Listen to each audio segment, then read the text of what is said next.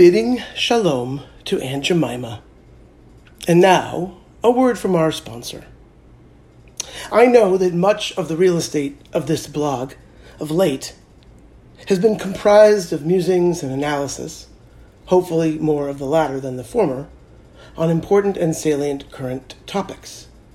While COVID and racism remain crucial issues that are framing much of our day-to-day experience, I thought it would be a good momentary detour to talk about Hebrew. Don't worry.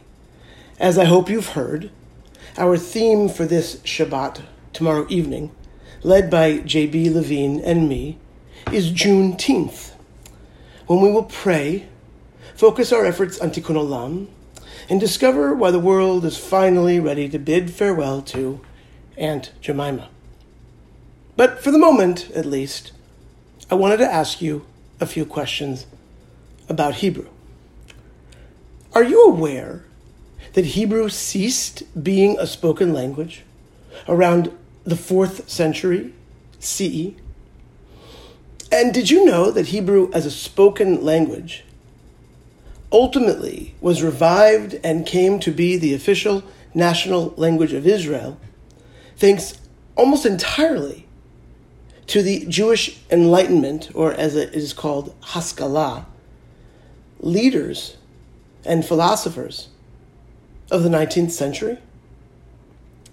Have you ever heard of Eliezer ben Yehuda, born Eliezer Perlman in the 19th century to a Hasidic, extremely observant Jewish family? Eliezer moved to Palestine with his wife and children and changed his name to Eliezer ben Yehuda, meaning Eliezer, son of Judah, son of the Jewish people from the land historically known as Yehuda or Judah.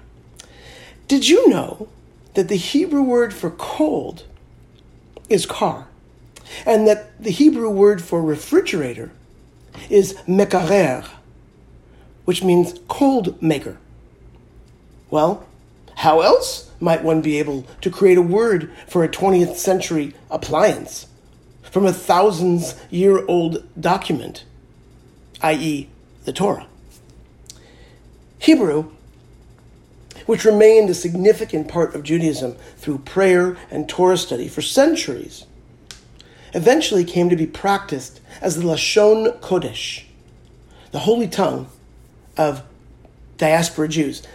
This transformation from the spoken, everyday Hebrew of ancient Judah or Yehuda into a language that most communities forbid anywhere but the shul was so significant that its eventual recognition as the official language of Palestine and then Israel is considered by many miraculous.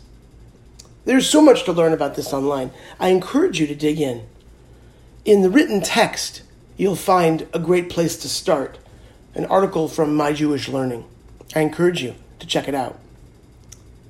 In the meantime, though, if you can decode Hebrew letters and vowels, and decode what that means is that you're knowledgeable enough about Hebrew to be able to sound out Hebrew letters and vowels, then you should join us for a new course that I am teaching called Hashoresh, the root of it all. With only one session behind us, this lunchtime online course will help you do two things. The first is to become much more fluent in the reading and the chanting of Jewish prayer. And the second is to hone the skills needed to decipher the meanings and the ideas portrayed in Jewish prayer by way of learning to identify roots, suffixes, and prefixes. We provide the text and the teaching. It takes place on Tuesdays and Thursdays from 12:30 to 1:30 via Zoom, and today is only the second class. You are not too far behind to start. I promise it'll really enhance your experience as a prayer, and it's a wonderful way in to understanding Hebrew in the context of its history and in the context of the history and philosophy of the Jewish people. With tremendous love for you, from my house to yours, this is Rabbi Scott.